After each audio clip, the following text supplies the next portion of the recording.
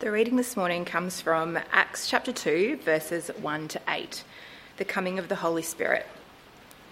When the day of Pentecost arrived, they were all together in one place. And suddenly there came from heaven a sound like a mighty rushing wind, and it filled the entire house where they were sitting. And divided tongues as of fire appeared to them and rested on each one of them. And they were all filled with the Holy Spirit and began to speak in other tongues as the Spirit gave them utterance. Now there were dwelling in Jerusalem Jews, devout men from every nation under heaven.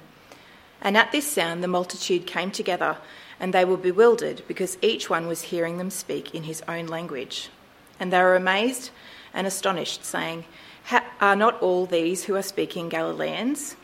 And how is it that we hear, each of us in our own native language?"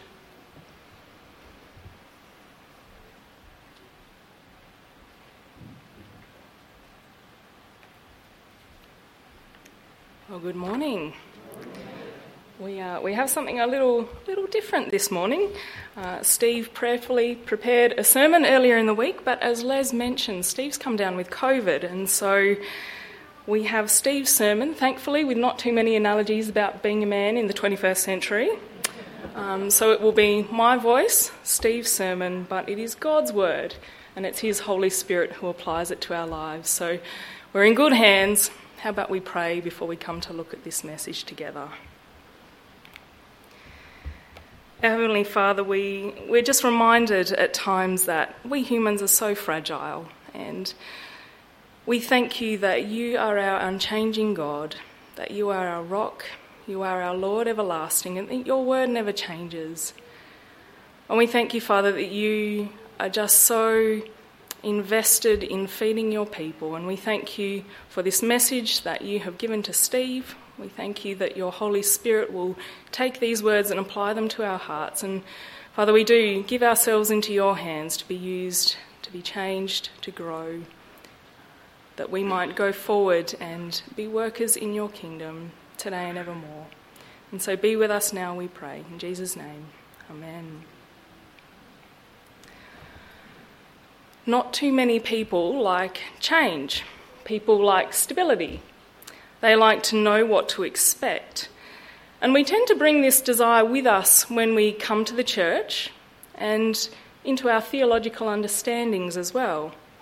We like our tight little frameworks to help keep things tidy and under control.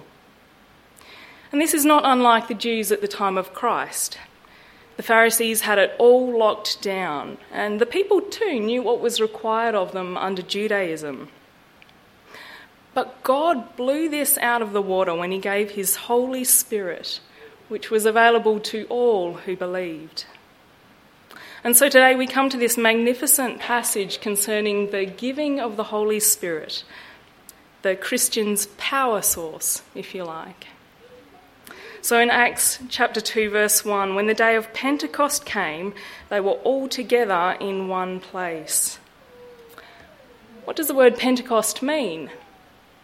Well, it's not the coming of the Holy Spirit, although that's what our minds generally turn to when we hear it.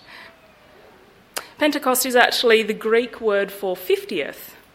Pentecost was the 50th day after Passover, and it was a Jewish agricultural festival where the farmers would bring the first fruits of their harvest into the temple grounds as a thank offering to the Lord. And it was also an appeal to the Lord that the rest of their crop would be harvested successfully. Pentecost was also a time where the people celebrated the giving of the law at Mount Sinai. If we turn our minds back to Exodus, the journey from Egypt to Mount Sinai took the Israelites 50 days. And the law was given to explain to the people how they were meant to live with and for one another, and how they were to live in ways pleasing to the Lord their God. At the time of writing of Acts, Jerusalem's population was estimated to be about 25,000 people. At Pentecost, at that festival, the population would have grown to possibly 5 times that number. Some estimate even greater. Thousands upon thousands of Jews would find themselves in Jerusalem, just as they had at Passover time, when Jesus had been killed.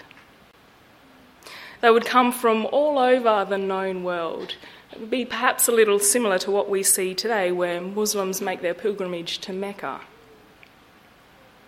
And it was at this time, at Pentecost, when there were Jews present from all over the known world, when they were purposefully centering their thoughts on God, on his faithfulness to them in the past, in giving them the law, and on offering their praises to him for the harvest that he had provided for them, that the promised Holy Spirit is delivered.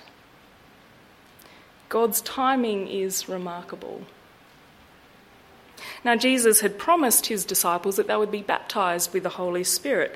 We recall Luke's words in Acts 1:4-5, where he says, "On one occasion, when Jesus was eating with them, he gave them this command: 'Do not leave Jerusalem, but wait for my gift the Father has promised, which you have heard me speak about. For John baptised with water, but in a few days you will be baptised with the Holy Spirit.'" The Greek word for baptism is baptizo, which simply means to be immersed. We recall that John baptised in water. People were totally immersed in water in the Jordan River, not just sprinkled. And Jesus says that his followers would be baptised with the Holy Spirit.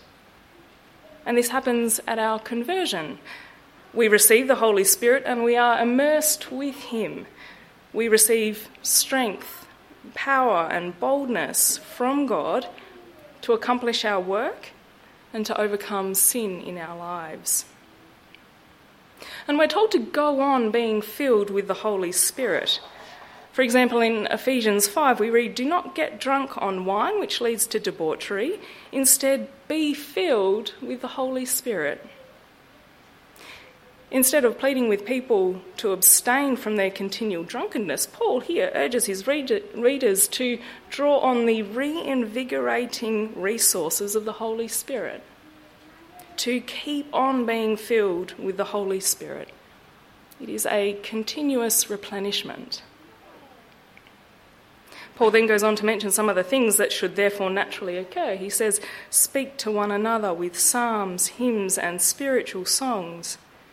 Sing and make music in your heart to the Lord, giving thanks always to God the Father in everything, in the name of our Lord Jesus Christ." Later in Acts chapter 13, we read of Paul and Barnabas leaving a particular city following a successful outreach to the Gentiles. And we see that they were filled with joy and with the Holy Spirit. And so we mustn't be content that having become a Christian, we receive the gift of the Holy Spirit and that's it. But by being Christ-centred, by spending time with the Lord in prayer and reading his word, and by submitting to him, we are seeking to keep on being filled. D.L. Moody was once asked why he urged Christians to be filled constantly with the Holy Spirit. And he said, "Well, I need a continual infilling because I leak." He pointed to a water tank nearby that had sprung a bit of a leak and he said, "I'm like that." It's a fact that living in this sinful world, we do need to be replenished by the Holy Spirit.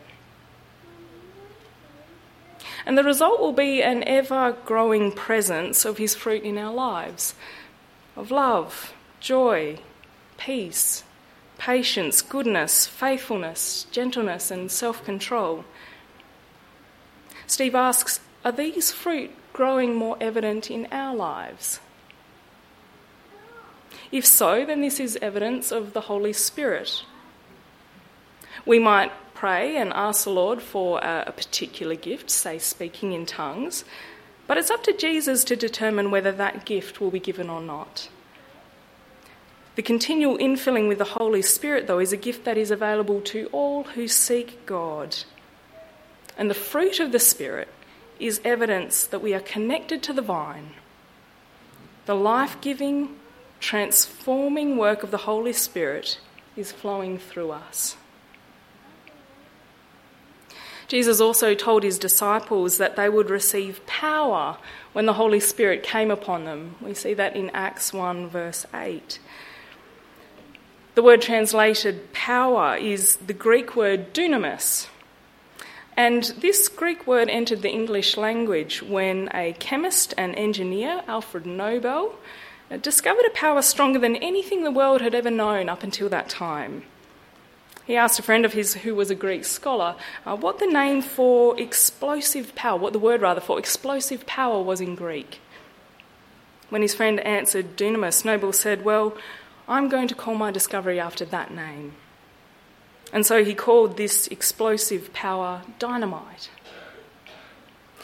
Jesus said, "You will receive dunamis, you will receive explosive power when the Holy Spirit comes upon you."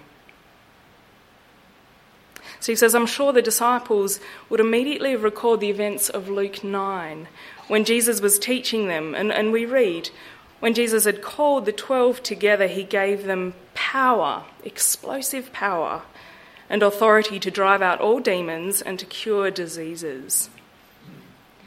They would no longer be walking around in the shadows, but would be creating them. They would be healing the sick, the blind and the lame, and casting out demons. With the Holy Spirit's guidance and power, and with the authority of Christ, we may also see God perform such miracles. And so the day of Pentecost came, and we're told that a noise like a mighty wind was heard. A visual presence of fire alighting on each one of Jesus' followers was seen. And then they started to speak in foreign languages, in other tongues, languages known to their hearers but not known to themselves personally. Now, what was the significance of these three phenomena? Well, wind represents the breath of life. You might remember that God breathed into Adam, and Adam was alive. The noise that was like the rushing wind was heard, and yet the air outside was calm. You can almost imagine, can't you, townfolk hearing what they thought was a hurricane and rushing to see what was going on, and yet the air was calm around them. It would have been quite astonishing. The visual presence of fire reminds us of God speaking to Moses through the burning bush. It symbolises that God is present.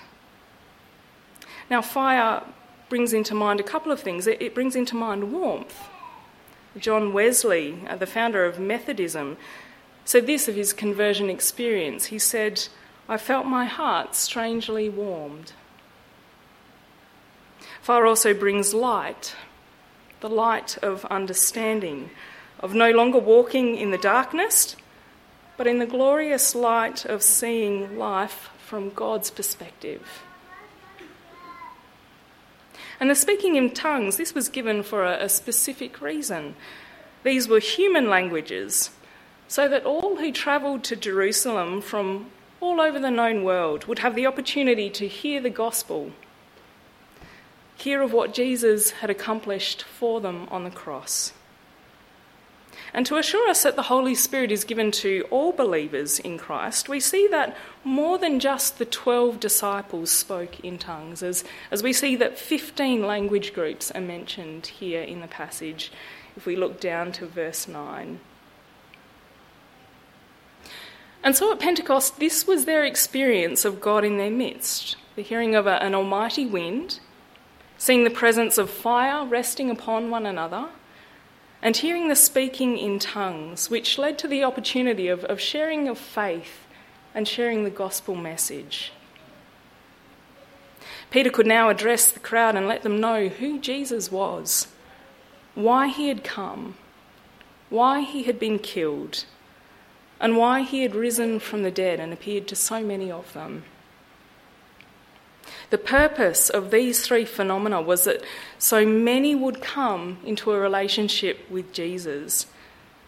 And we're told that around 3,000 people that day came to Christ. They were obedient, following Jesus through the waters of baptism, and were filled with the Holy Spirit. For the Jews at the time, their religious world had been shaken to the core. Their tight little frameworks that kept everything tidy and under control were being challenged. Pentecost, a celebration of harvest and a celebration of the giving of the law, was now the time when the Holy Spirit had been given. And the Holy Spirit guides, he comforts, he convicts, and he encourages us to live for God and to live for one another, a little like the law had done for the Jews. The Holy Spirit produces his fruit with us by his power, perhaps a little like harvest time. He strengthens us and equips us for the task, and he shows us how to live and how to love. And as 3,000 were added to their number that day, the ongoing work of bringing in the harvest continues. The disciples and the church are now equipped for the task of witness and mission. This is why we receive the Holy Spirit, to equip us for the task of witness and mission, to fill us with explosive power and allow God's light to create shadows in our world. Max Lucado writes in his book, Just Like Jesus, of a lady who lived in a small house on the seashore in Ireland at the turn of the century. She was quite a wealthy woman, but also very frugal. And so the townsfolk were very surprised when she decided to be among the first to have electricity connected to her home. Several weeks after installation, a fellow came to read the meter. He asked her if the power was working well, and she assured him that it was. And he asked her, well, I'm wondering then why your meter scarcely shows any usage. Are you using any power? Certainly, she answered. Every evening when the sun sets, I turn the lights on just long enough to light my candles, and then I turn them off again. Max Lucado goes on, she tapped into the power, but didn't use it. Her house was connected, but not altered. He asks, do we make the same mistake? We too, with our souls saved, but our hearts unchanged. We too can be connected but not altered. We too can be trusting Christ for salvation but resisting transformation. We occasionally flick the switch, but most of the time we settle for shadows. Steve writes, sadly, I think often we fall for Satan's lie that when he says, to sit back and wait for God to fill us with the Holy Spirit. When Jesus sent the Holy Spirit, the disciples were together, praising God and spending much time in prayer. They weren't just sitting around doing nothing. They were seeking the Father consistently. They were spending time together. In seeking the Father, they were open to new things that God had prepared for them. Are we earnestly seeking the Father? In 1 Timothy 6, Paul is telling Timothy and us to pursue God. He says, but you, man or woman of God, flee from all of this and pursue righteousness, godliness, faith, love, endurance, and gentleness. Do we pursue God? Or do we wait for him to come to us? Are we inviting the Holy Spirit to keep filling us and ready to follow his lead when we sense him prompting us? Are we trusting in his power to achieve his purposes? May we be a people filled with the Holy Spirit, filled with joy, exhibiting the fruit of the Spirit and witnessing to Jesus wherever he may lead us all the days of our lives. Amen.